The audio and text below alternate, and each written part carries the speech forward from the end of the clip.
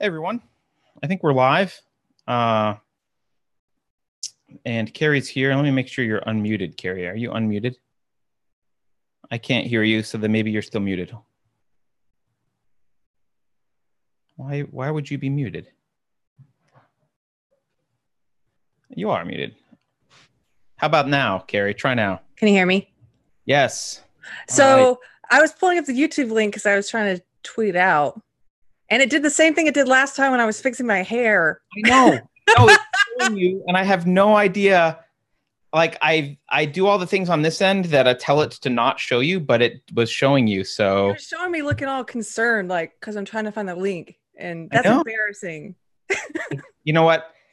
There might be a way to fix this a little bit more. You know what we need to do is, we just need to upgrade a lot of equipment. Who's awfully quiet, by the way? Is it one of us or is it both of us that are quiet? Someone in chat saying we're quiet.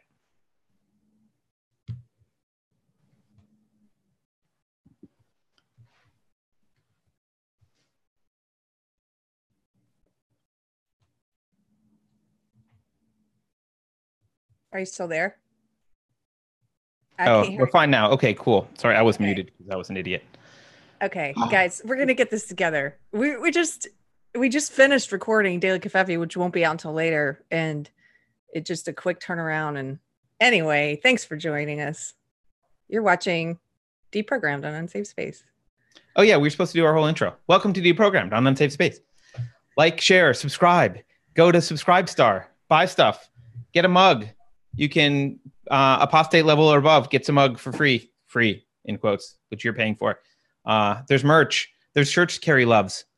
Anything you can do will help solve our technical problems and other problems. We can produce better content. So someday Carrie will not have to have another job, and my bank account will stop bleeding. Someday. All right, Carrie. Today we want to talk about one of, I think, your favorite topics. Yeah, we've just been kind of going through the list of SJW concepts lately on Deprogrammed, and I think people are liking that, right? We talked about I like it. yeah, we kind of go through these things that we talked about their definition, their attempted redefinition of racism and sexism, prejudice plus power. But yeah, today we're talking about Robin DiAngelo, who in 2011 coined the term white fragility. White fragility. Dun dun dun. I want to see the definition according to her. Yes, please. All right. Not that you need it, Carrie. I know you're steeped in the lore. But for everyone else, like me, who did not grow up in social justice, this is from her. This is her White Fragility by Robin DiAngelo. She's got a book. This is just a little article, I guess. Okay. White fragility is a state in which even a minimum amount of racial stress becomes intolerable, triggering a range of defensive moves. These moves include an outward display of emotions such as anger, fear, and guilt, and behaviors such as argumentation, silence, and leaving the stress-inducing situation. Isn't argumentation the best? You can't even, that's the best on the whole list. It's like if you say someone is racist and they respond to you by making an argument that they're not racist, well, that's just evidence that they are. Well, Carrie, I think you're the entire point of the term. That is the key component is argumentation, because the entire term white fragility is basically an ad hominem, and it's designed to ensure that you never have to defend anything you say. You can just throw white fragility back. And so the natural thing to do in any conversation is to argue or to question or to like have a dialogue. But as soon as a white person tries to have a dialogue, it's on the list, argumentation, you're arguing, done. I've labeled you white fragile, over. So I missed part of that because I accidentally pulled my headphone jack out. But I think what you were saying, think it's anything you didn't know. Yeah, but I caught the end of it. And I think what you're saying is that this is one of the most amazing SJW concepts because it's a circular argument. It's basically any response you have at all is considered evidence of white fragility. There's no appropriate response other than to acquiesce and say, oh, you're right, and how can I be absolved, right? Like you have to agree with the person, and it's meant to stop any type of engagement. Yeah, what I was saying is basically it's just an ad hominem / form of bullying. Yeah. And the most important component of that definition is the part that says argumentation, because that's the part that matters to them. It's that if you have any question about what they're claiming, any rational discussion, or like, well, what about this? Or I'm not sure about that, or blah, blah, blah.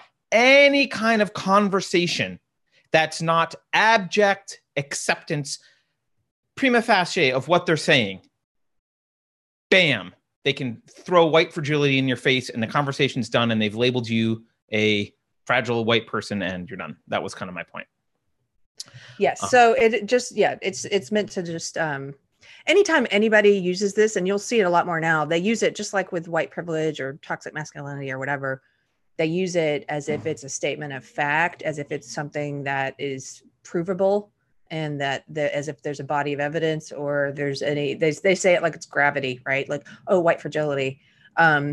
Consider it in an argument, I would say, or consider it like a magic word. Like we've talked about, I was just going to say that, Carrie. It's a magic word. Yes. They have a list of magic words, and this is one of their magic words, and treat it as such. Don't give it, they want you to treat it with respect, as if it's something that you both agree exists. And it's a real thing. Yeah. Right. And the minute you do that, you've already ceded ground that you think this is a concept that is valid, which I don't. It is an incredibly racist term, and you can point that out. I think one of the great things about arguing with SJWs is that if you're talking to one who's a true believer, who has good intent, you can find that common ground of what you both agree on, which is, if they're really in it for the right reasons, they've been brainwashed into thinking that this is about opposing racism. And this is one of the ways they do it. A lot of times it's white SJWs who are repeating these concepts like white fragility, because that's how they prove they're a non-racist white ally, right? And Robin DiAngelo, just to be clear, she was white. Right. So look at the history of SJWs we've talked about so far. You've got Peggy McIntosh, a very wealthy elite white woman who coins the concept white privilege.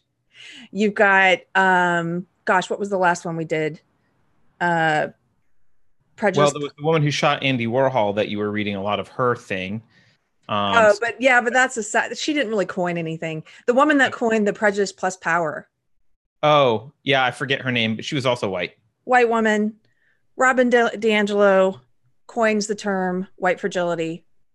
White woman. Probably because Robin DiAngelo is bad at arguing, and she thought maybe inventing a new magic phrase would help her, and it has. Well, it's also just a form of this whole thing is a virtue signaling thing. You're in a cult. You're in a cult of belief. You're in a religion that tells you you are born with an innate sin because you're white, right? Or because you're male, or because whatever privileged group you're in. They're almost like sins. And so what they do is, you'll see them, this term we use, virtue signaling, a lot, but they're basically showing other SJWs, look how good I am. Look at me calling out these other people. What she's done about this though than white privilege, Carrie, right? There's something different in the nature of this. This is an insulting, belittling thing to say. It's derogatory, right? White privilege is like, oh, you have this privilege and you don't see it. It's also a racist concept and a magic word. This is taking it a little step further, where like you're kind of being insulted a little bit. Oh, you're fragile. Like, being fragile is a pathetic thing to be, right? So it's kind of, they got called snowflakes, and so that this is their version of calling people who disagree with them snowflakes, where they're like, oh, you just have white fragility. You're fragile. You can't handle the truth. Yes. Right? My point was going to be there that she's a professional SJW. So the reason that she's gone here, I believe, is because she has to make a name for herself. She's not just virtue signaling. what is she going to come up with as a concept? What book is she going to sell? Do you know what I mean? Like, how does she prove that she's one of the purest of the pure? And that's how these things evolve. And that's how these terms get coined. And then people go around talking about them like there's some scientific fact. And this is just some woman getting paid to build her self-confidence as being some kind of, super woke white woman. And it doesn't even work, by the way. She never feels good enough. I don't know if do you remember her tweets that were recently a thing?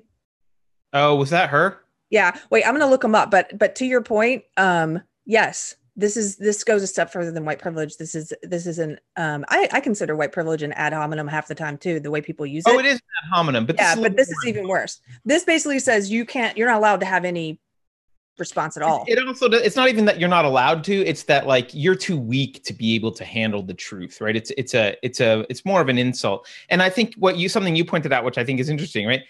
They're trying to one up each other. This is her one-upping Peggy McIntosh, right? Oh, it's not just white privilege, it's white fragility, right? And it's like the next person will be, oh, this is just white retardation. Like, oh, that's even worse, right? Like maybe they won't use that word though. Yeah. Yeah. This is, I don't know, white psychopathy. Right? You will also see them use interchangeably with this, which is another insult, another racist insult. They say white tears a lot. They say male tears a lot. Now it's weird because on the one hand, they say that men don't show enough emotion as a result of living in the patriarchy, and as a result of living in a misogynist world, that men are taught not to show emotion. But then if you are a man who shows emotion, it's like they mock emotion at the same time by using male tears.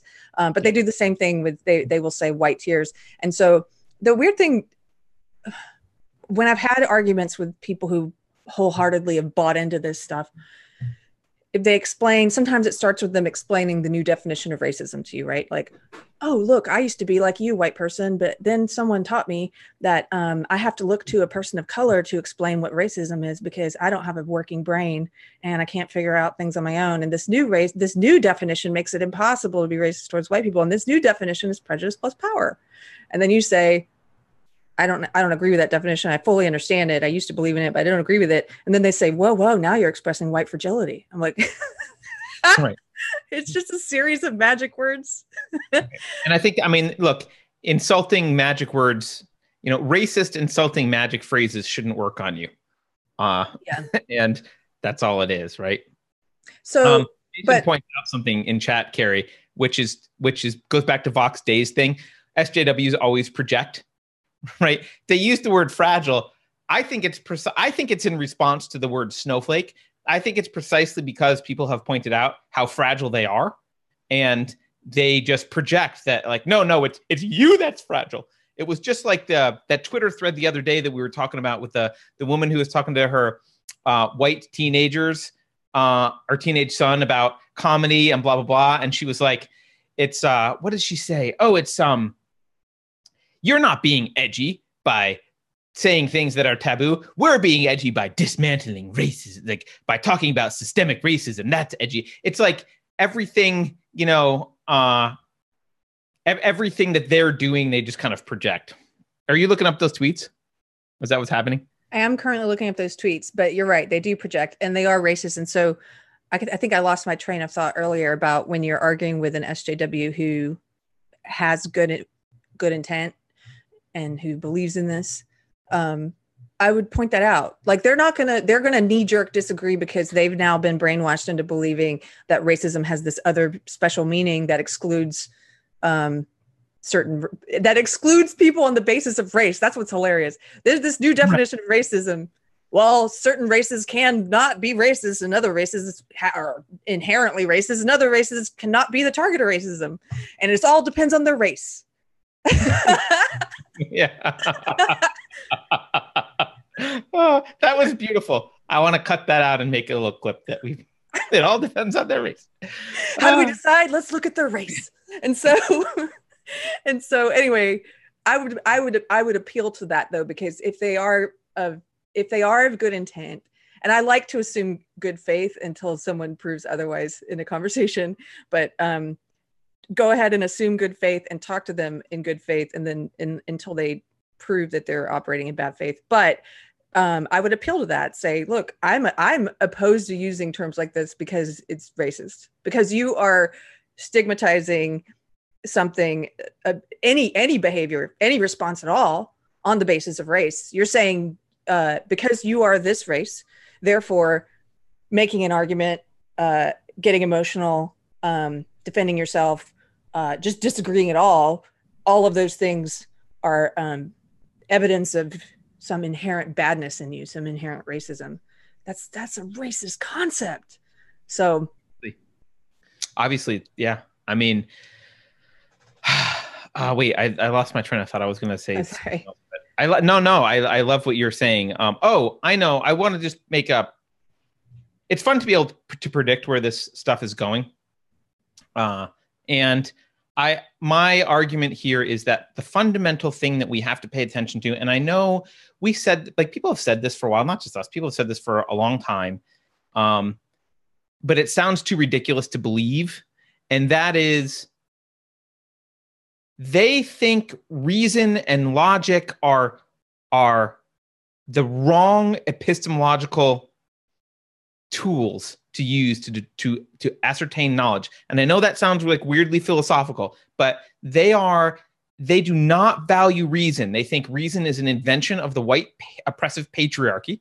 They literally don't think rational argument is superior epistemologically to their feelings or social metaphysics or whatever else. So what you see here is they're inventing tools. White privilege is just a tool to avoid having to use rational arguments to make your point. Well, you have white privilege, so you can't understand. White fragility is just a tool. It's a little bit more, it's a sharper tool. It's a little bit nastier, but it's, you're too fragile to understand the truth. All of these are tools to avoid having a rational discussion, a discussion based on reason and evidence. Because when the discussion is based on reason and evidence, they lose. They know they lose. They know they have nothing to offer. If the arena is reason and evidence, they know they're dead. So they've got to construct a different arena and steer you into it. And I think as this escalates, I think what's going to happen is eventually they're going to start using that language a little bit more explicitly, and they'll start saying something that amounts to denigrating reason as such openly, right? You've already heard a little bit of it, logic is white, blah blah blah. But I think someone will coin a term that's like derogatory about rational thought. Yes, you're exactly right. They've already started attacking the concepts of logic and reason. So in academia, so these things trickle down. You get academics, these buffoons. I'm not talking about actual intellectual minds. I know that's an insult. I don't mean to, but you get these buffoons who come up with these concepts, and then they trickle down from academia. And so they're already in academia. It's percolating that reason itself, logic itself, like, these are all somehow part of a patriarchal, heterosexist, white supremacist culture. And well, this is why I rail against philosophy. Philosophers, the bad philosophers that are the foundation of a lot of this, they've been saying this for a century or more. Like, they've been attacking reason for a long, long, long time. It's trickling into now. You're getting in mainstream culture terms that are intended to evade using reason as the standard, and like I said, I think they'll start attacking it openly. Jason, so Jason in the chat says standpoint epistemology. I don't know what that means. It's an interesting sounding term. What is standpoint epistemology, Jason, if you want to tell us? I've not heard that term before. Reasonists, yeah. I grew up in the 60s and 70s when the goal was to bring everybody together as one people, the human race. What happened?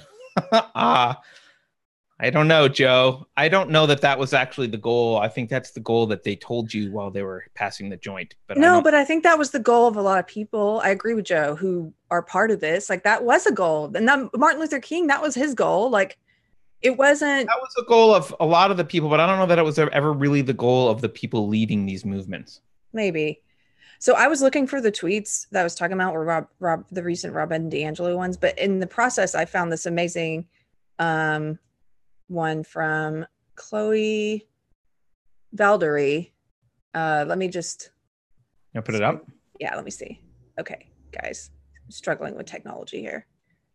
Okay. I do agree. So here's where I will agree with Joe, and actually someone else mentioned this. As late as the 90s, we did talk about trying to have like colorblind society as being a positive thing and view people as individuals. That has dried up. But I think the reason for that is the philosophy was never really there underneath it. Okay, what do you got here, Carrie? So Chloe Valerie says the premise of Robin DiAngelo's book, White Fragility, is not simply that white people are fragile, but even more sinisterly that Black people are, which is true. Yes. If you think about it, that yes. what she's saying is that Black people are so fragile that they can't possibly hear you disagree with them, or and not just that Black people are, but it's that people in this SJW ideology are. People in this SJW ideology cannot hear your disagreement. They can't handle it. They don't know how to engage with it. So they make up terms like white fragility so they can write you off completely. They make up terms for people for people who are not white, who disagree with them. For people like Candace Owens, to use an example, they make up terms like internalized racism. They call her all manner of racial slurs, and they say she's internalized her own oppression. So they have like these magic phrases to explain your very disagreement, but to avoid engaging with it. Yeah. It's to justify. So what they want to do is ignore you, scream, run away, not engage with you. But they have to justify it because if they don't justify it somehow, they'll look bad. So they need to have a magic phrase. White fragility. Now I can run. Right now I can leave now. And then they get to rest on their laurels because it's like it's an academic concept, guys. Yeah, I said white fragility. Haven't you heard of white fragility? There's more than one syllable in white fragility. Are you rubbing your stomach and patting your head? I'm just patting. I want to pat my back, but I don't know if you'll see it. So I'm like patting my head. I don't know. I'm insane. Okay. So Jason mentioned standpoint epistemology, and he says that standpoint theory, the most important concept is that an individual's own perspectives are shaped by his or her social and political experiences. Carrie, to me, that sounds kind of like the lived experience thing. Is that right? Yeah, it is. They believe in, again, they put logic and reason way down here, lived experience here, emotion here. And yeah, it's all a part of that. Can we show the bingo card? Yes. Someone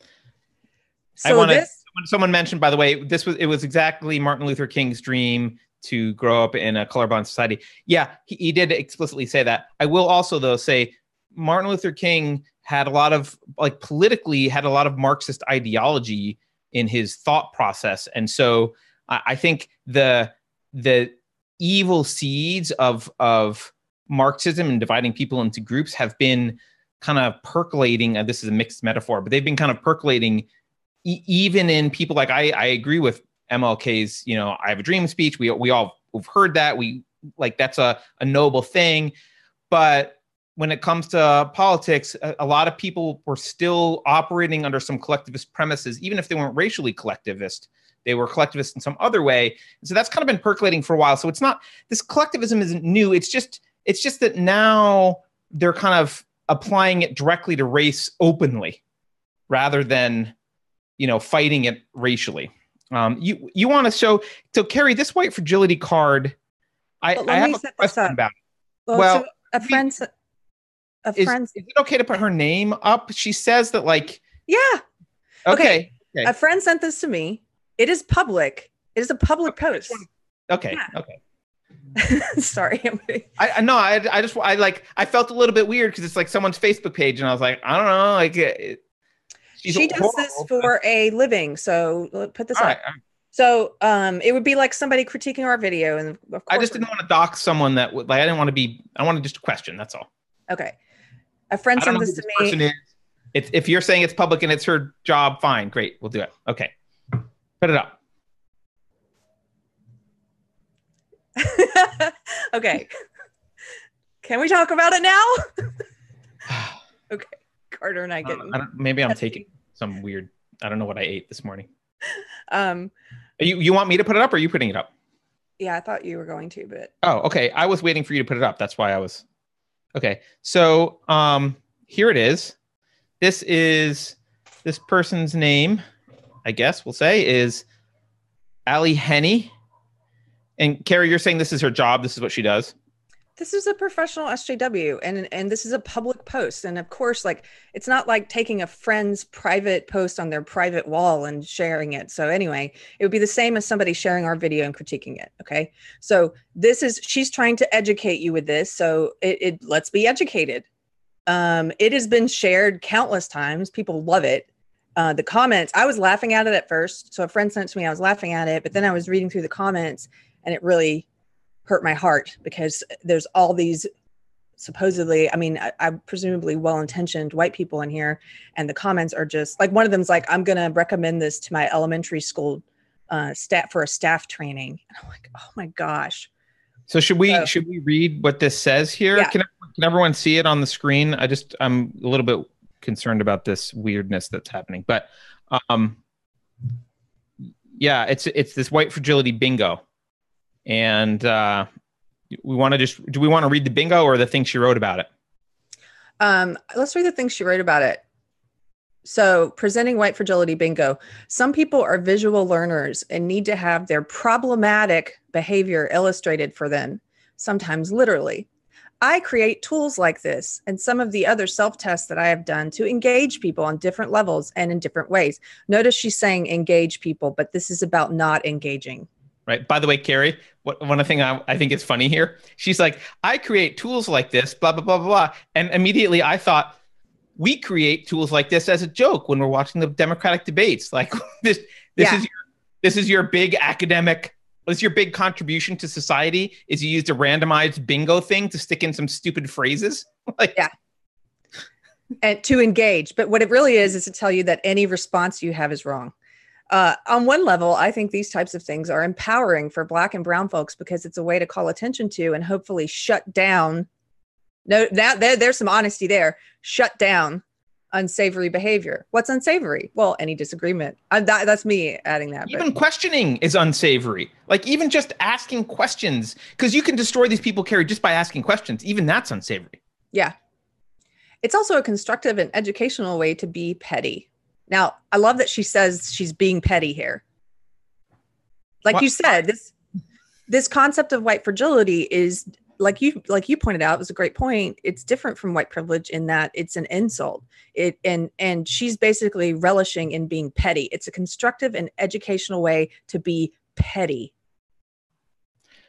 Is she saying that as a joke? No, they when I word petty means. Yes, they like to be okay. So SJWs are some of the most petty, sarcastic, rude people in conversation, and it's not frowned upon. They don't frown upon it. It's viewed as reading you, or there's this whole thing about like slapping people down. You see these claps all the time, the clap emoji. They relish it. It's viewed as just, especially when it's done by someone who's in a marginalized group. To be petty is viewed as good. Yes. To be insulting, to slap someone down, to tell someone off, whatever. They're very dismissive. They use a lot of the same catchphrases. That's some of these things that have developed as like online catchphrases and memes. Some of the ones that used to be funny, I can't even use anymore because SJWs use them all the time. And it's in place of having an actual dialogue or having something interesting to say. And so a great example is the phrase "Bye, Felicia." from the movie Friday. I love that. Like, bye Felicia, like done, like I'm not engaging with you. But they overuse it. They use it all the time.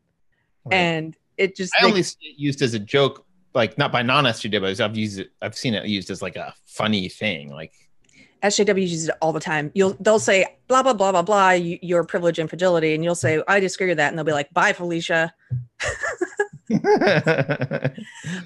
They also say, oh gosh, what's another one they say that I can't? Oh, this is one of the reasons I think people.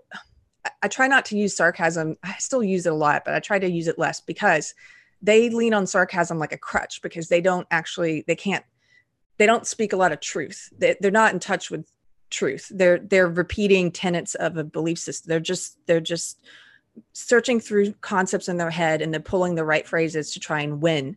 They're not actually thinking, and they're certainly not engaging in truth. And so one of the things they do is they use sarcasm as a crutch. And they use this one phrase a lot that I used to think was funny, and now I don't because I see them use it all the time. They're like, they'll ask something really sarcastically or mean, and then they'll say, asking for a friend. Oh, have you seen that? Asking for a friend. Yes. I'm like, what? No, you're not. You're asking for yourself. Just be honest. Like, why do you, they say a lot of that if you start to listen to the way they speak, which I find that stuff fascinating. You know, I watch a lot of police interrogation videos because I like to see how the ways people lie and like their various tells. They speak so many lies, and it's so interesting to like they'll say asking for a friend. I know that seems like a meaningless thing, but they can't even.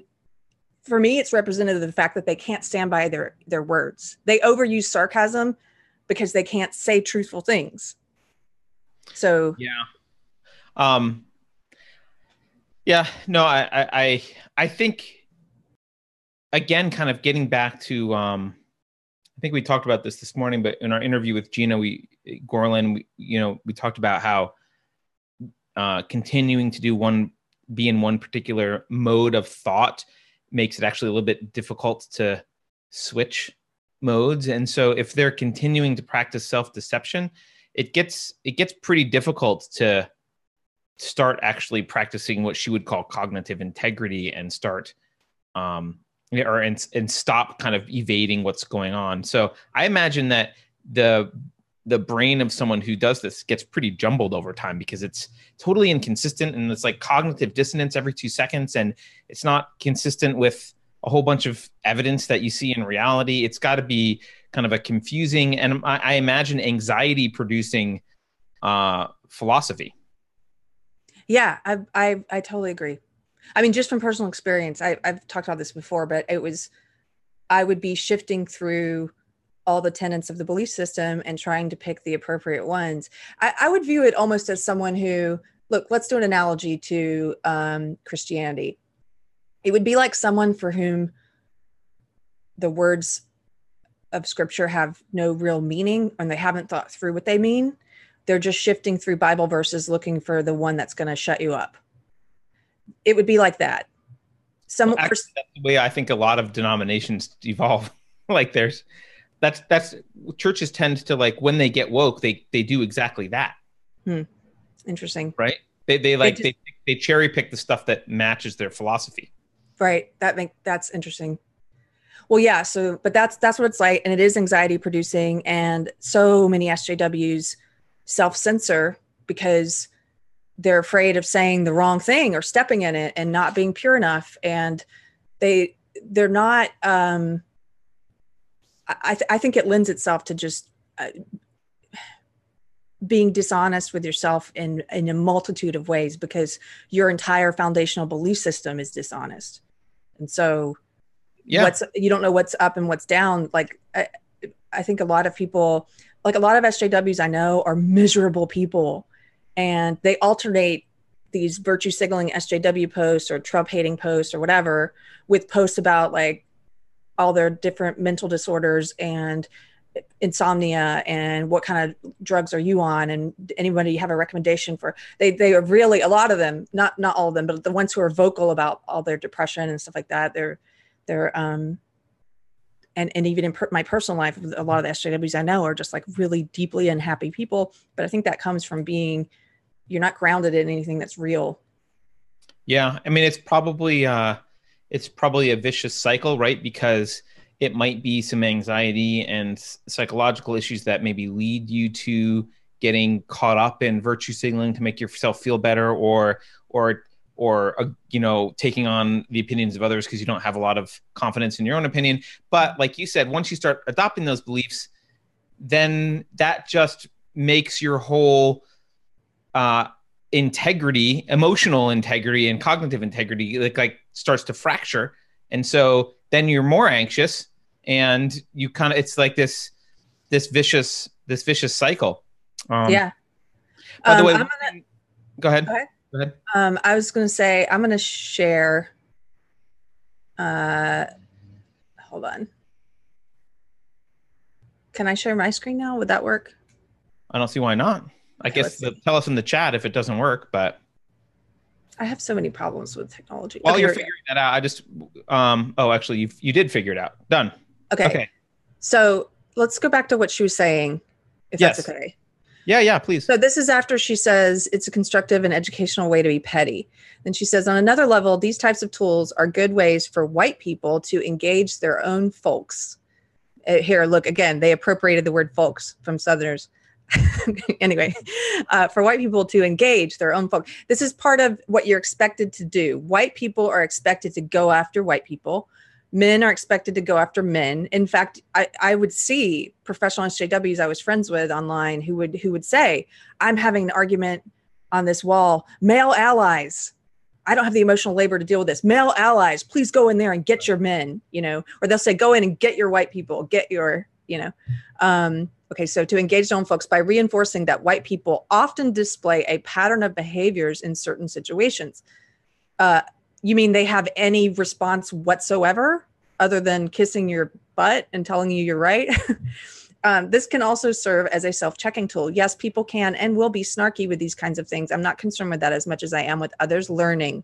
I cannot tell you how many times I have learned things about different marginalized groups through resources like this. I've also learned things that I should avoid saying or doing. This is all about what you should avoid saying or doing. Again, they're sorting through a catalog of beliefs and acceptable things to say in their head. And there are so many things they are being taught that they should avoid saying or doing. Well, guess what? That's in conflict with searching for truth. That's in conflict with speaking truth. Of course. I hope that this bingo card will be something that people use as a way to visually represent and teach about white fragility. I hope that people will use it as a way to call attention to problematic behaviors. I hope that people who see it in comment sections and social feeds will take the time to evaluate themselves. So please feel free to use it and share it. Just give me attributes. So she asked for us to name her, by the way. There you go, Allie. There's your attribution. Hey, Carrie, can we just pause and look at a couple of the things here that I'm looking at right now? I mean, one, demands evidence instead of listening. Well, like that's really, so first of all, they're using the word demands to make it sound like no one in conversation is like, I demand evidence. Like, that's not what people do. They say like, well, do you have evidence for that? That's not a demand. That's a question. And wouldn't a demand involve a gun? Yeah, or at least an emphatic, but so the asking for evidence is an attack directly on reason, right? Like, oh, asking for evidence? We can't go there. So that to me, that's one of the interesting ones. I mean, they're all interesting. They're all designed to avoid reason and shut down, but that one actually relates directly to what you should be doing, which is discussing evidence. Yeah.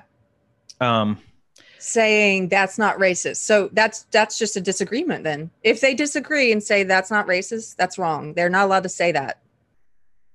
Right. And some of the things are the things that the SJWs do, shuts down and refuses to engage. Well, I mean, look, you've basically said, you bow to me or I throw ad hominems at you. If someone says bye Felicia to that, are they shutting down and refusing to engage? Yeah. Is it fragile? Why is it white fragility? I think it's recognizing that, you're not going to get anywhere with this crazy social justice person. So starts crying. after being called out. Well, I'm sure that happens all the time. I've shared anecdotal stories though of these white women who pay to go to these crazy racist seminars of like unlearning toxic whiteness, where they pay to be yelled at and told how evil and racist they are, and if they react by crying, then that's just a sign of their guilt. And what's another one here? Makes themselves the victim. Wow, that sounds like projection as well. Here's one of my favorite. It tries to explain how racism works to a Black or brown person. So again, they believe in this whole lived experience thing, and you're only allowed to have an opinion if you belong to the quote marginalized group that's being, so like men are not allowed to have an opinion on what constitutes sexism, and white people are not allowed to have an opinion on what constitutes racism. And so again, this is a circular argument. It's like, well, you can't disagree. Why? Because of your race. Like, right. It's totally racist. You can't disagree with me because of your race. And it also assumes that all Black and brown people have the same opinion, and they don't. Like that is a very racist belief that all Black and brown people agree. They don't. And that's a great point to bring up to them. Again, I like to point out their own racism to them because sometimes they can't see it. But if you say, like in one of these discussions once, there was a white guy who said, I wait for a Black or brown person to tell me what racism is. And I'm like, so Candace Owens telling you what racism is that cool? Well, not her. Exactly. I wait for rich white liberal women to tell me what racism is by telling me which Black or brown person to listen to about racism. By the way, when Kanye West did a bunch of comments that were very anti-SJW, I don't know if you remember that. There were a spate of, like, the response in the SJW world was like, what do we do? He's a famous Black guy. We can't disagree. Like I saw a lot of white SJWs kind of silent because they always wait for their marching orders, because they don't form their own opinions. They're not actually engaging in thought. They're waiting to be told what's correct and what they should avoid saying, to look at what she had here, what they should avoid saying. They just some other Black person to tell them yes. why it's bad, and then they can retweet. Yes. And so immediately, like, they were quiet for like a day, and then there were a spate of opinion pieces where from Black SJWs saying, here's why you can dismiss what Kanye said and why you can write him off and make fun of him. And then they're set. Then they can share that opinion piece and be like, here's why what he said doesn't matter. They have all these like weird internal contradictions, but always listen to Black people unless another Black person in the ideology tells you not to. Yep. This whole lived experience thing, which sounds like it's related to standpoint theory, which is what Jason was talking about in here, in the chat. This is actually another attack on epistemology. So remember I said I was talking about reason and evidence. Actually, standpoint theory, it's the whole lived experience thing is actually even more of an attack on metaphysics than epistemology. It's even more fundamental. It's this idea that there is no one true thing other than their political goals. There is no one kind of true reality, and that your lived experience is truth, and this other person's lived experience is truth. And there's no recognition that there's an objective reality, and we can take your lived experience as a piece of evidence and try and put it in a broader context and be like, actually, that's atypical for people of your background. You had an atypical experience, or that is typical, or these are the things that are common and these are the things that aren't common, and this is what reality actually looks like. Part of objective metaphysics is an agreement that, hey, there is one reality and we're all trying to talk about and identify the same thing. And so if we disagree, we use reason and argumentation to try and figure out, like, hone in on what the actual truth is, and maybe meet and find, like, here's the truth. But if you have a philosophy, so this is they use philosophy because they have particular political goals involving power. And to get to those political goals, they need to destroy good philosophy. And so they do that by saying, oh, well, your lived experience is unquestioned. You can't question this person's lived experience. Why? Because that lived experience is reality. There's no like metaphysical discussion about whether that's an accurate representation of reality. It is, and this other person's is also, and anyone's is, so long as it pushes towards the power goal that we want politically. But Candace Owen, her lived experience, that's not valid. So it's a destruction actually of metaphysics fundamentally and epistemology. This is really just a philosophical attack, and they need to attack that philosophy because any kind of rational philosophy would debunk all this crap instantaneously. So they need just philosophy bulldozed so that they can just get raw power. That's what they need. Yeah, I love the way you explain that. And power is exactly what's at the root of their ideology. I learned that from you. The rest in power thing that you brought up. Like, oh yeah, they're just, usually people tell you what they want. They're actually very clear about what they want. Power. They talk about power all the time. And I know we repeat ourselves for people who watch us regularly, but I know we have a lot of new viewers now. It's a form of Marxism. This whole SJW thing we're criticizing is a form of Marxism. But instead of being based around class, they view the world as a competition between groups, but not based on class, based on these identity groups that you're in, and based on power. And they assign power, they define power by which identity groups you're in. But what they want is power. That's what they worship when they die. When SJWs die, they say rest in power. They don't say rest in peace. It's like this is the central thing for them. But I really, and as what's his name, Yuri Bezmenov or whatever, as he pointed out, none of these SJW grand wizards or priestesses, high priestesses of social justice, they all get shot when the actual thugs take over. They don't know this. They think they're going to be in charge with all their power. Their job is to dynamite society, blow it up, and prepare for their little Marxist utopia, but they're not going to be in charge. That when you have a system where power is the standard, Attila the Hun rules. So the most psychopathic, power-hungry, merciless, sadistic person wins, and that person will come in and just shoot all these people because their job's done. They don't need him anymore, and they just threaten his power. So over. That's why you end up with totally right.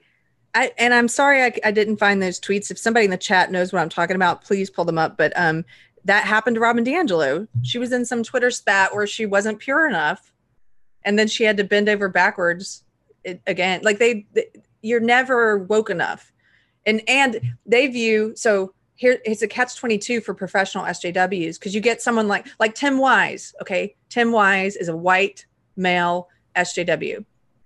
He writes and lectures and tours and talks about racism and male privilege and all that stuff. He's the wokest of the woke.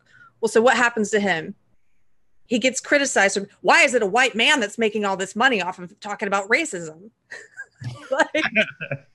Right. So anyway, this might be we might actually stick to like an hour for this deprogrammed, but I have something I wanted to share with you. No, It's just, I feel like I don't want us to go on too long beyond what needs to be said. But okay, before I show this, the comments. Yeah, by the way, I'm like, people want us to talk about stuff, throw it at us in comments, because I'm happy to, you guys have interesting angles and takes on some of this stuff. So yeah. So what were you going to say, Carrie? I'm trying to, everyone in the comments is like agreeing with her. Absolutely brilliant. I've been guilty. Oh, you mean the Facebook comments of this white fragility bingo? Right, of the white. So it's a bunch of white people virtue signaling about how much they agree with her and how guilty they. Oh, I've been guilty of some of these a time or two. I'm working on it. I sometimes ask for evidence. I'm sorry. Look, this would be a great educational device in schools. Oh. Well, that's not the first comment like that. There's a bunch of these saying, I'm going to recommend this for my elementary school staff. Yeah. Well, I mean, I hate to say it, but that's not surprising. I think it'll be in school. If it's probably already in some schools. Oh yeah. You and I have broken down some of the schools that are already teaching this crap. Yeah. they're Well, but I haven't indoctrinated. seen bingo specifically, but maybe it will be. Right. But all these concepts, right? So Yep. here's one. Here's the one I was talking about before. Going to suggest this be used in an equity training for elementary school staff. Here's one from a woman of color, I think. I love this and emailed it to my white husband to keep at his desk as a reminder. And then I got served with divorce papers. I guess that's me imagining the situation. Never I've mind. heard all of these derailments before. Yeah, because these are just every response you could think of other than bowing down in agreement. Like, Yes. I agree, goddess is the only thing not listed on the bingo. That's okay, the only thing. oh yeah, I agree, got it. Here's one. Constructive and petty, my favorites. Told you they like petty. I mean, so there's just a level of like bitterness in Yes. social justice culture. So here's the one person I saw who disagreed and didn't even disagree. This is what happens to people who are kind of loosely in this world before they get fully indoctrinated and they're asking questions, right? They're trying to understand. Okay. Right. Now, I'm sure if you guys have been watching this for a while, you know some of the SJW magic words that are going to get said to this person. But so this person says, Marlene says, truthfully, after reading this card, I would be wise to just say nothing. Yes, Marlene, that's what they want. I have already been shut down quite rudely twice for asking a question. Both times the answer was to the effect, we aren't here to teach you. Yes, that's one of their go-to phrases to Right. avoid.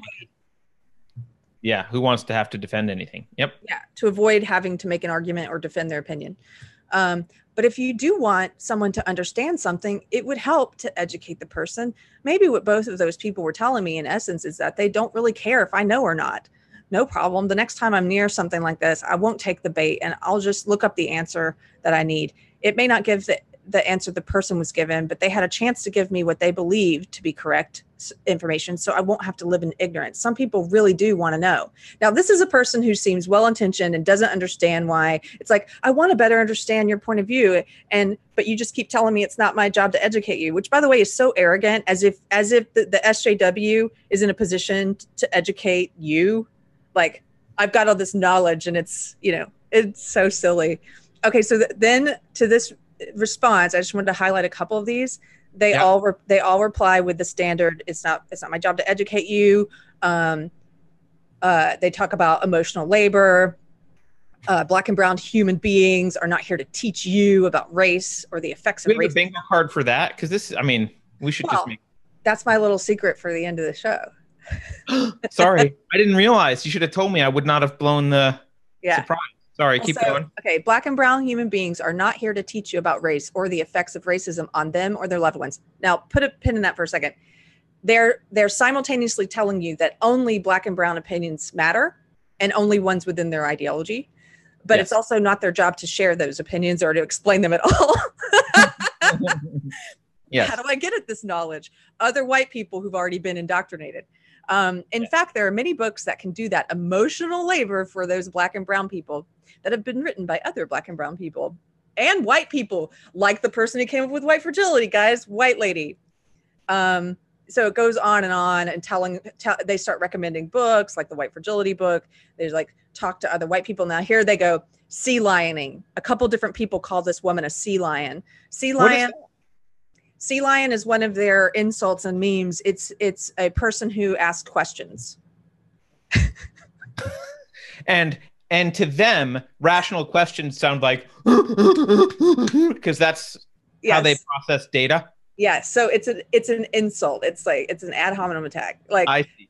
You have a question, you're a sea lion. They sort through their files. What can I say? Well, she's asking a question. Sea lion. So this, I mean, honestly, Carrie, this is interesting because it's if we adopt the SJW's always project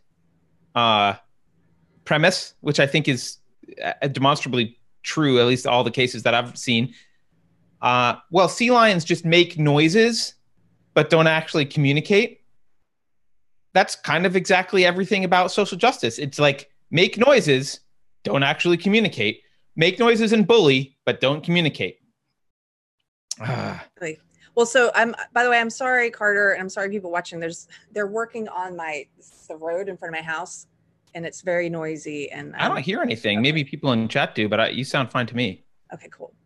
Can I show you what I made? Yeah, I want to see what you made now. This is because it sounds like we had a similar idea and you actually did it.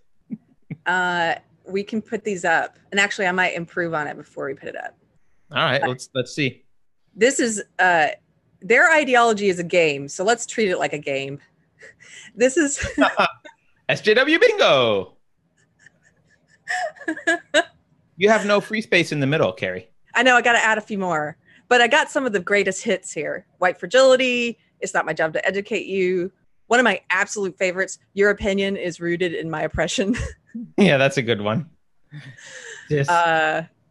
Sea lions on here. Pronouns. Rape culture. Yeah, I think we could there's probably some more we could add to this, but this is good. Totally. Stay in your lane. That's related to the lived experience thing. You're not allowed to speak on this. Stay in your lane. Oh, dude, I'll get in whatever lane I want to be in. So, anyway. Carrie, this is a spot where you and I may depart. What? On agreement, but someone, Joe Tundra in chat said something like this earlier. I honestly, like, if people are using terms like white fragility and whatever, I just don't engage them. I know, Carrie, you're trying to like save people from the social justice world and pull them out. I kind of figure unless it's in front of people publicly and I can have save some bystanders. If someone's using the term white fragility, they're just not even engaging in rational thought, and their cognitive dissonance is pretty deep. And I don't want to. Could I save them? Maybe. Probably my time is better spent, saving someone who goes, white fragility, that sounds like a weird thing. I've never heard of it. Be like, oh, good. You're the person that I'll educate because I can inoculate you to all this. You think it's kind of crazy, but maybe you're susceptible. I think there's a lot of people that just don't know this. I think people just don't know this. They don't hear this. We disagree, but not to the degree that you think. I mean, I think it's pointless to someone, especially an SJW who's dyed in the wool and engaging in bad faith. Like, it's pointless unless, like you said, there's an audience. And so a lot of the time when I am engaging with people, it's on a forum full of white SJWs and people like Marlene who asked the question. There are people there at various stages of indoctrination. Someone like Marlene, I can reach her. Like, I can't reach the people who are in there calling her a sea lion and being bullies and being jerks, but I can reach the people they're ganging up on. And I've gotten people who've written me before and said, and who were totally silent, who never joined in the discussion, but then who privately took the time to write and say, thank you for doing that. Like, it was really, they got something from it. And it shows them that, like, you can expose this stuff as BS in front of them and hopefully win them over. But also you show them that it's okay to disagree, and that the worst thing that's going to happen, they're going to call you a bunch of names. Who cares? And it hopefully inspires them to disagree, even if not online, but in their personal life or whatever. So I think it's useful. I get what you're saying, but I also think it's useful when there is an audience, and this stuff is in the. Yeah, when there's an audience, I agree. I agree. If there's an audience, and it helps me practice. It helps you practice your argumentation. This stuff is in the schools. If you want to be able to go to your kid's school and say, I don't want my kid learning this crap, it would be helpful if you've already practiced how to argue against it. Yeah, maybe I'm more cynical than you there. You'll never win an argument. If you don't want your kid learning this crap, pull them out of school. You're not going to win. They don't, because reason doesn't convince them. And right, but let's say it infiltrates everywhere. Let's say it's infiltrating your job. Let's say it's infiltrating your church. It's helpful to be practiced. And look, you and I are about perfecting argumentation, right? Which is the exact opposite of what SJWs are about. Yeah, sure. Why not practice it? Think of it like a little training school.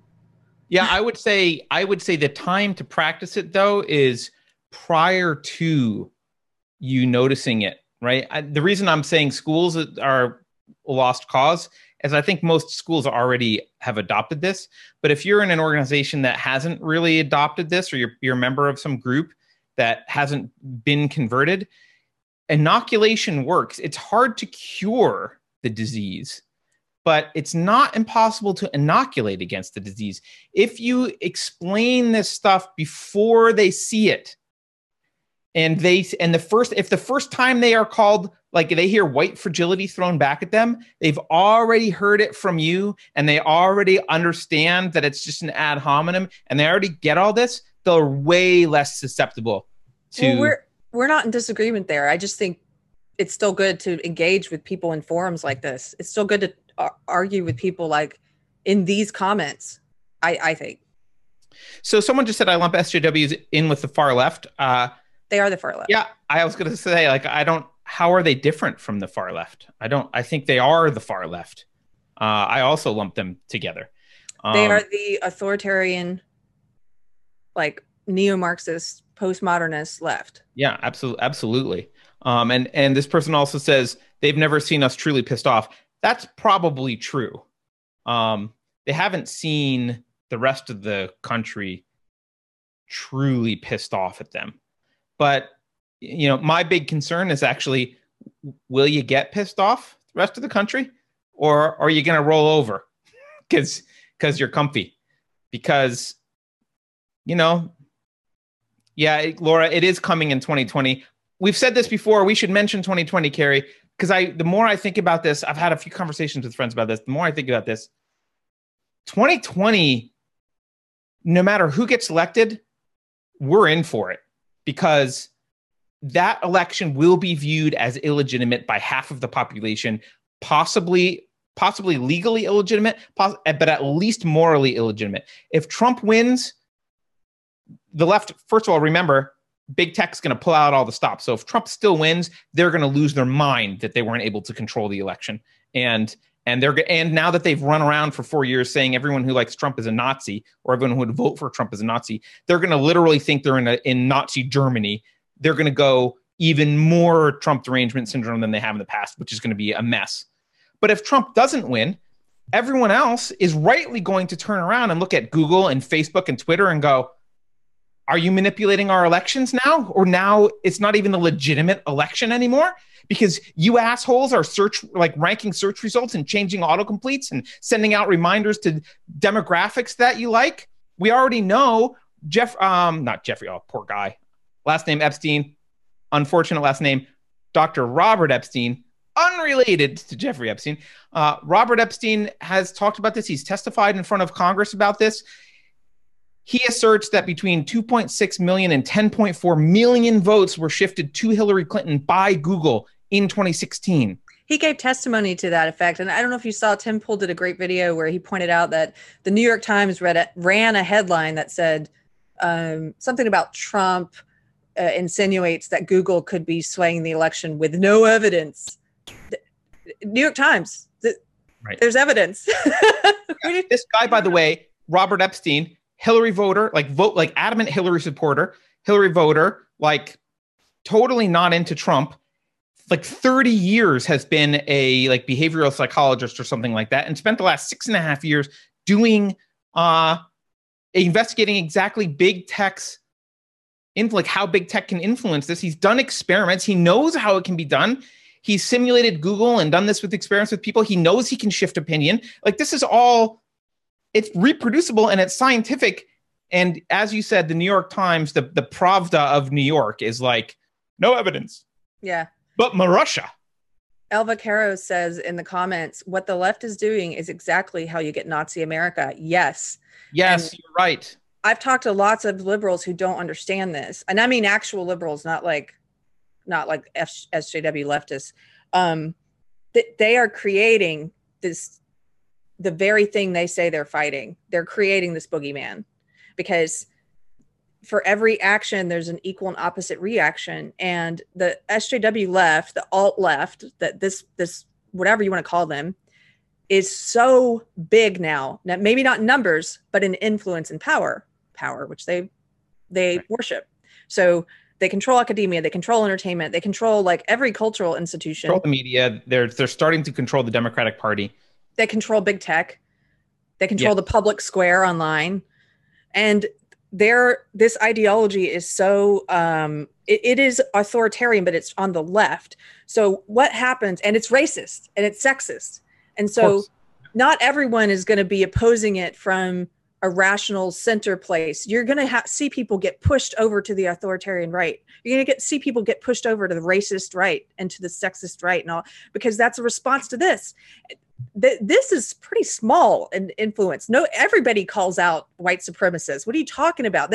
They're just like with the inflated gun deaths and all these other these lies that they push that we talk about, like these false narratives. They're pushing this false narrative of white supremacy and white nationalism, but they want it. And I don't think they realize they want it. They want it. They want an enemy so bad. They want to be righteous.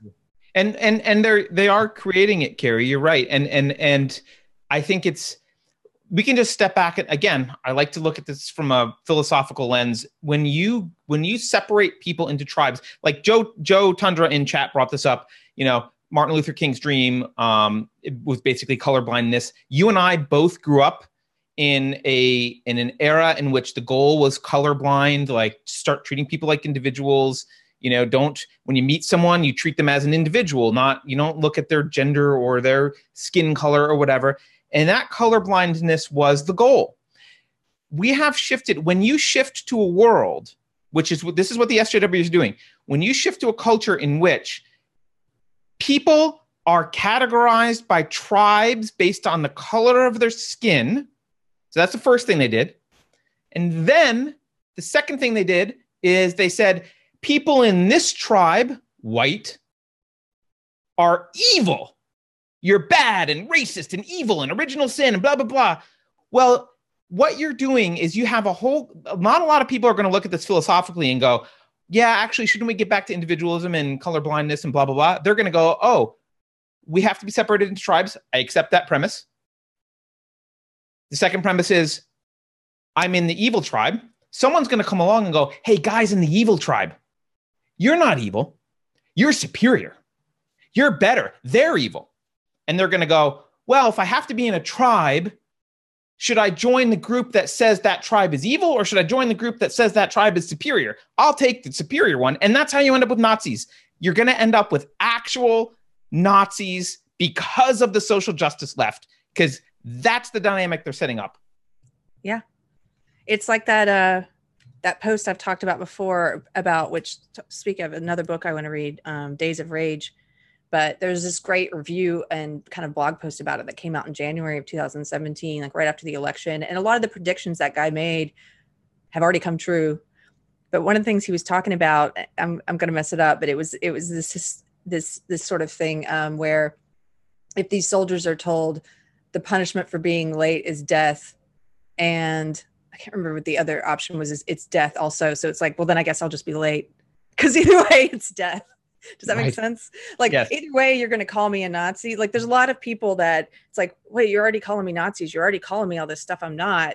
Now, there are people who have varying degrees of stability who, yes, it's like, well, you're already calling me that. How far of a jump is it then for some people to make that move? I have a friend who, her post, she started out being, I think she used to be an SJW too, and became kind of anti-SJW, became unwoke, became very critical, and then in the past year or so, her post veered off into white identitarianism, and I was like, wow, it was really crazy to watch it happen in front of my eyes. But I'm like, I understand it. I'm not going there. I think it's wrong and ridiculous. I understand SJWism too, and I think they're both two sides of the same evil coin. But if you're going to accept tribalism, then and you're going to have tribalism based on race, then you're going to end up with racial warfare by different tribes. Like that's where this goes. El Vaquero makes a really good point here, though, and I just want to tease it out because maybe it's clear to everyone, but I think it's a super interesting point. So he's saying social justice warriors, their actions lack reciprocity. Without reciprocity, you take away reciprocity based on cooperation. That leaves people with genetic cooperation. This is human biology. This is in their DNA. So, like, this is really interesting, right? When you don't have consequences for your actions, and when you don't have that reciprocity in relationships as individuals, like, oh, you do this and here are the consequences and I do that and blah blah, then you can't have cooperation based on reciprocity, which is kind of how individuals would cooperate with one another.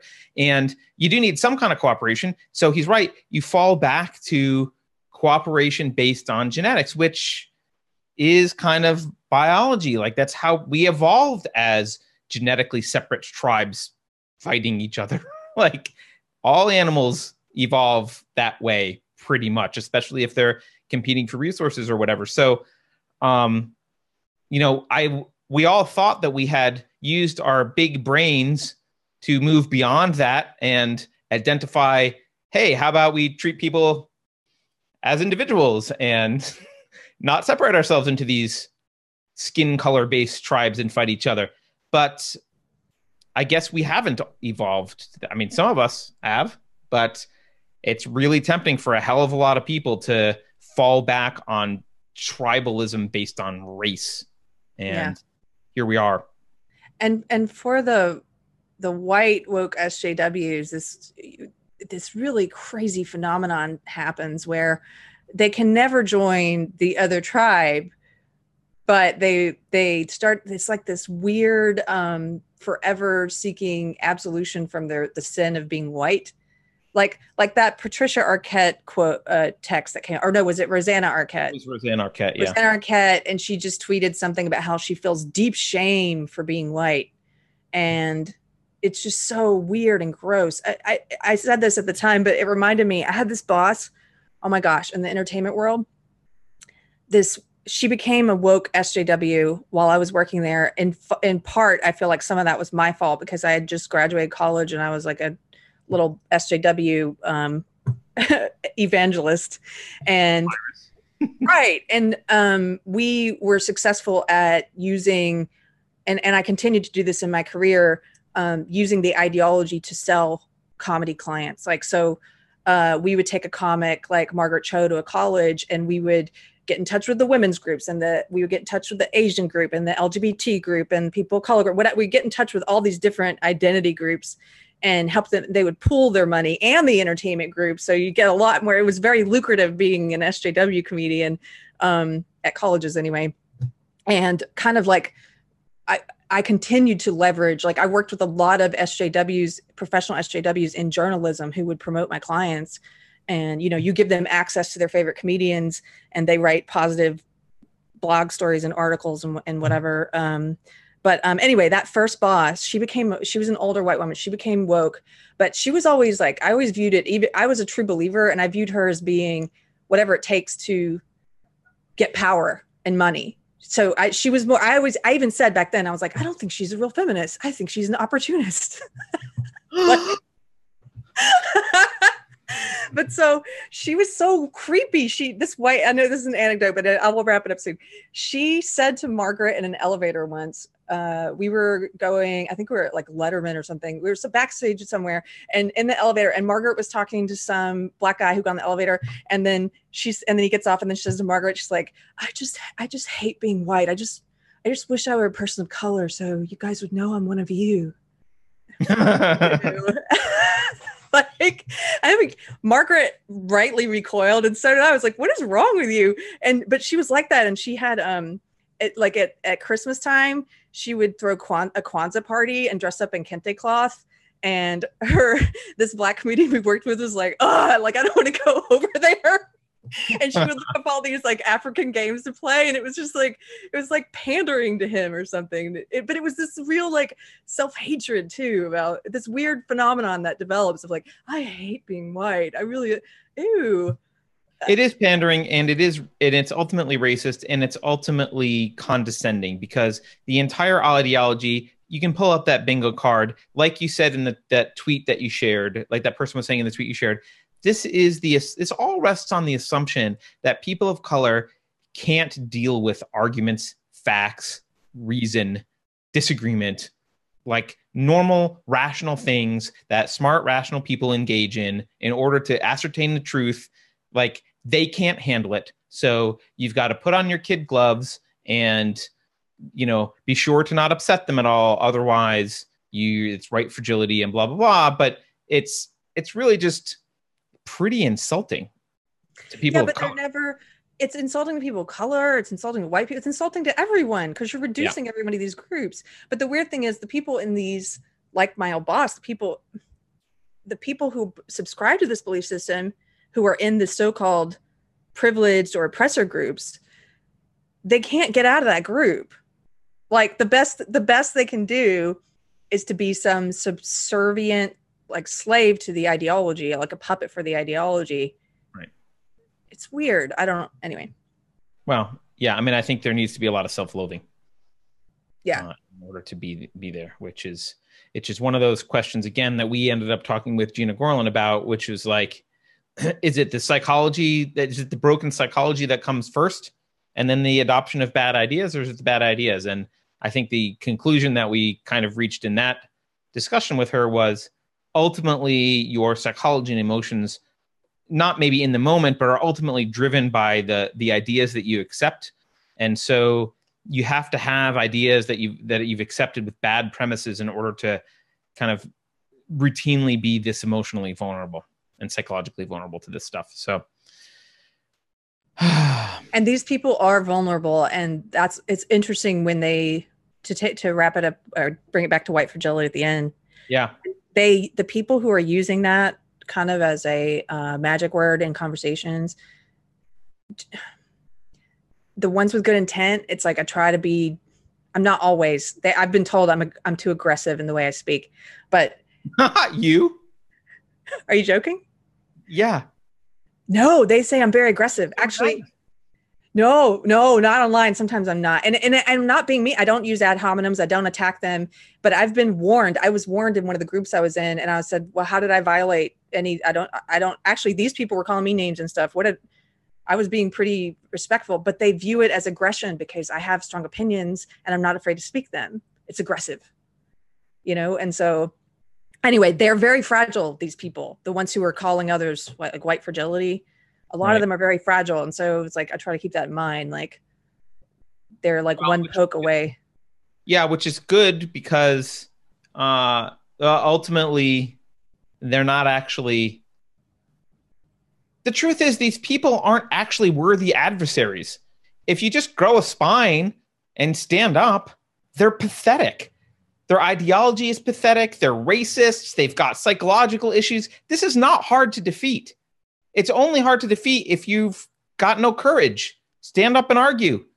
And it's why also if we don't stand up and argue and you don't fight them and they win, some tyrant will defeat them because the tyrant will come along and like just floor with them. Yeah. Because they're pathetic. Yeah. Okay, let's wrap this up. Yeah, Carrie, thank you for doing Deprogrammed with me again today. I know you got to go. Thank you for doing Deprogrammed with me. If there's anything else in chat, people tell us if there's anything else we want to talk about. But yeah. Book club. Somebody says with people like Jordan Peterson, do you think enough people are waking up? I think people are starting to wake up, yes. And not just, Jordan Peterson. You've got Brett Weinstein. Or is it Weinstein? It's Weinstein. I think it's Weinstein. Brett Weinstein, Jonathan Haidt, like all these professors. You've got Kamel Paglia, It's still a good question, though. Like, so Jordan's philosophy isn't great. It's okay. And but he's really good at communicating some of the stuff he's really good at. Like, he's really good at some stuff. But I don't know what enough means. Like, enough to defeat them and take the country back? I'm a lot more cynical than Carrie is. Like, I would say, nope. No, there are not enough people waking up to take the country back. Are there enough people to keep part of the country free from it and maybe survive as an alternate entity? Yeah, I think so. But Carrie's I think she thinks maybe we can save the country. I don't know. No, I don't know. Some days I'm pessimistic. I don't even have whatever. I'm more interested in just like how people are changing in response to this ideology. And yes, people like Brett Weinstein and Jordan Peterson and Paglia and Christina Hoff Sommers and Deborah So and Gad Saad, you're starting to see all these different thinkers emerge who are helping people articulate what's wrong with this belief system. Because sometimes that's the hardest part, is like, something's wrong with it, but you can't really figure out how to put it into words. And all those people, especially Jordan Peterson, were definitely instrumental in waking me up, a former SJW of 20 years, right? And so I feel like there are more I meet other former SJWs every day now, like online. I'm meeting more people who used to be in this cult of belief. So is that encouraging to me? Yes, because it didn't used to be anyone pushing back against it. I never heard it was the new thing, and it was pushing back against this other, like let's just take this little microcosm I was in of entertainment. Right. So in comedy, right? There definitely was this boys club, and it still is to some degree of in entertainment. And there definitely was, I was representing comics who were in all these quote marginalized groups, like women, people of color, like gay people, trans people. And it definitely was a hurdle to cross when I first started doing it, because that wasn't the predominant comedy. It wasn't the old boys club comedy. But then it became the predominant kind of comedy. And now it is the predominant culture. And it's better to be in a marginalized group to sell a show or to sell a book or something right now. Like, it's better.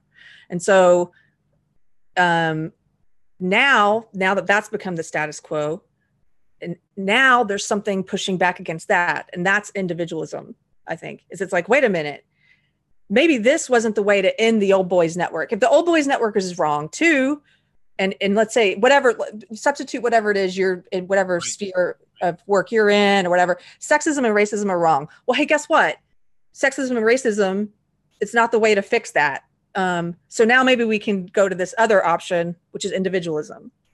Yeah, I mean, someone wrote in chat, until we're able to articulate an opposing view without jeopardizing our career and social standing, we cannot win. I think that's partly true, but like, we are able to articulate it. Articulating the opposing view is very easy. This stuff is not rocket science.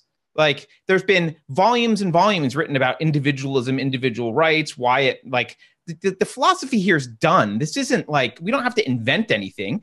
Come on. Push back.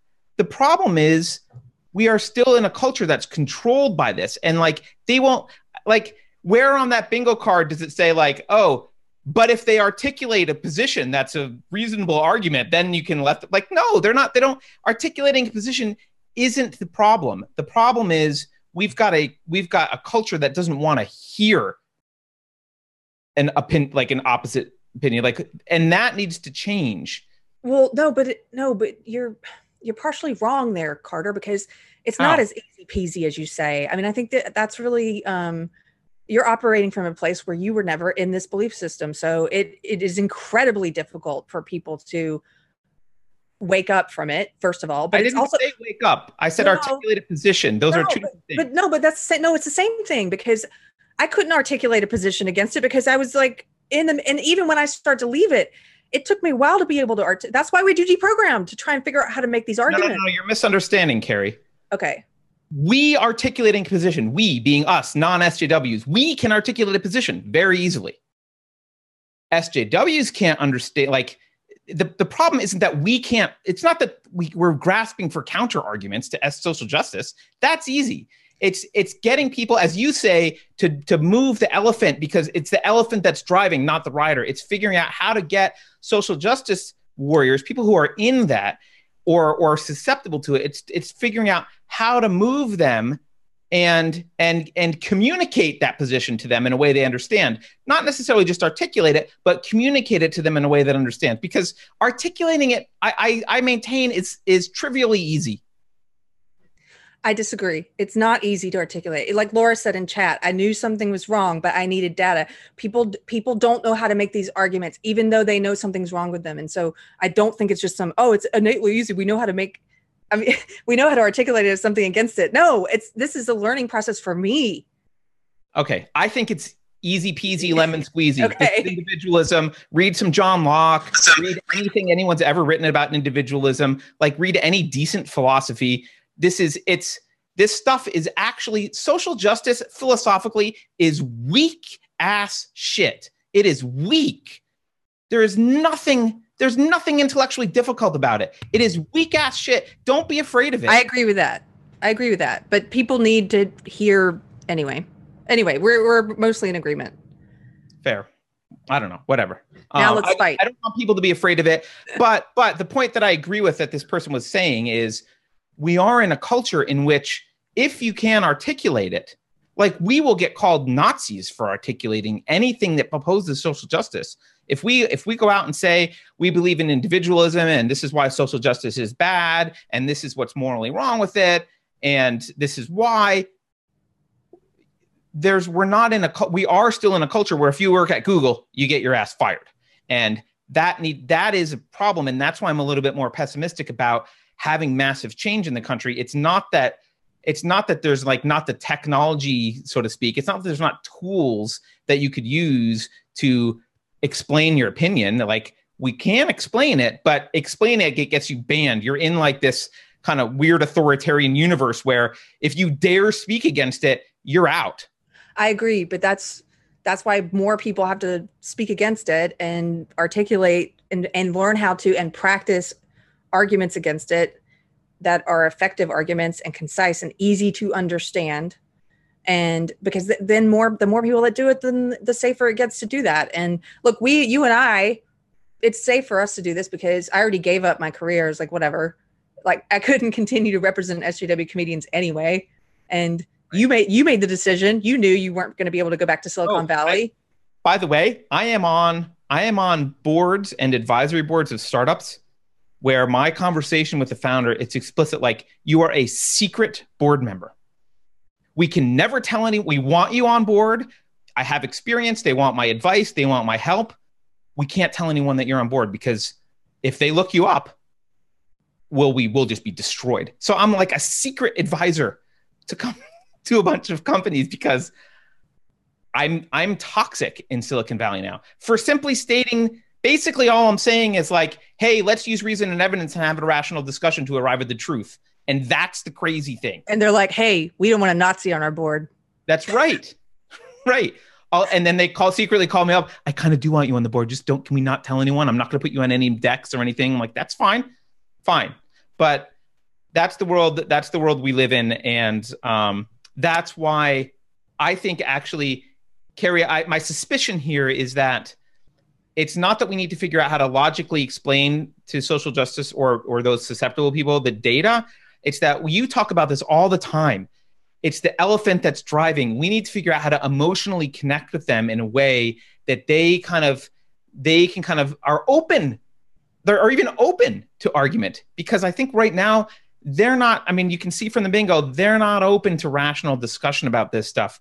It's very emotional, and you've got to somehow steer that emotional elephant in a direction where it's open to you making some kind of rational argument.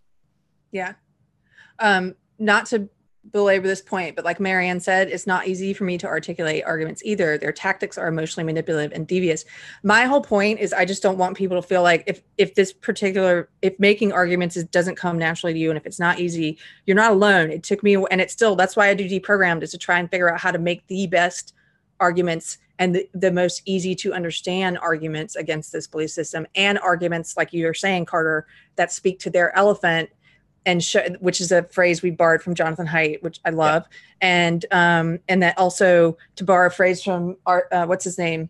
Arthur Brooks, to show them that we have a common why, that we have the same why, but maybe different whats on how to get there.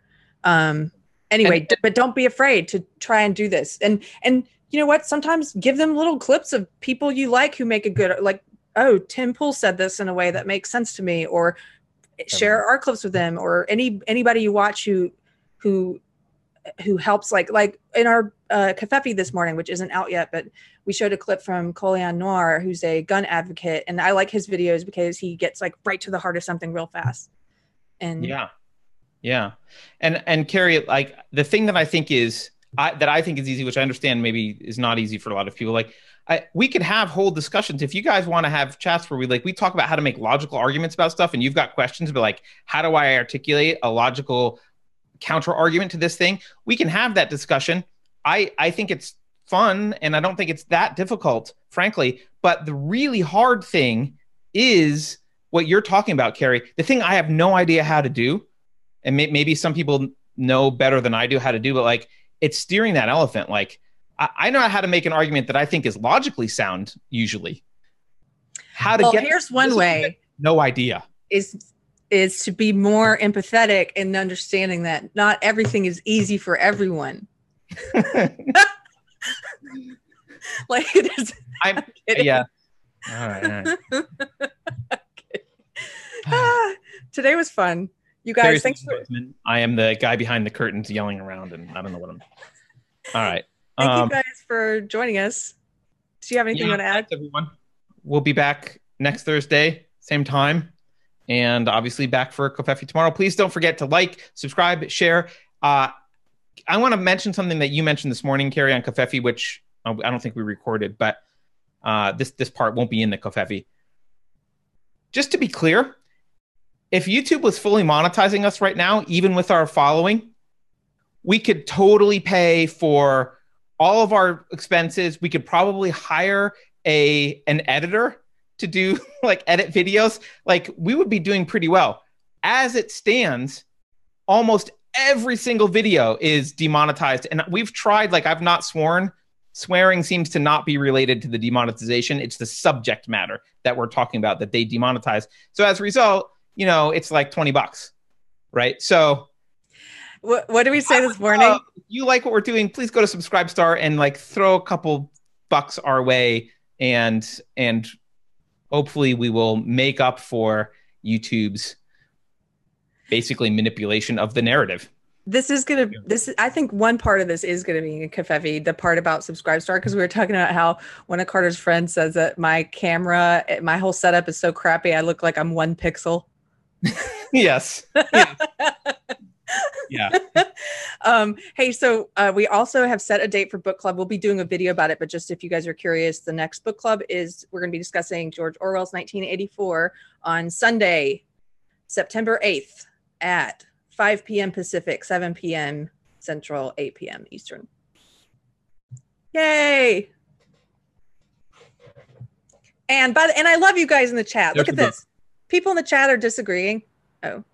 With who? They're disagreeing. Yes, but they're doing so in a way that this is constructive and civil. And then this guy, Joe, is like, I might have Peterson wrong. I'll dive a bit more deeply into it. Like, I love this. Anyway. Yeah, look, we might be wrong about a bunch of stuff. We just want to have the discussion.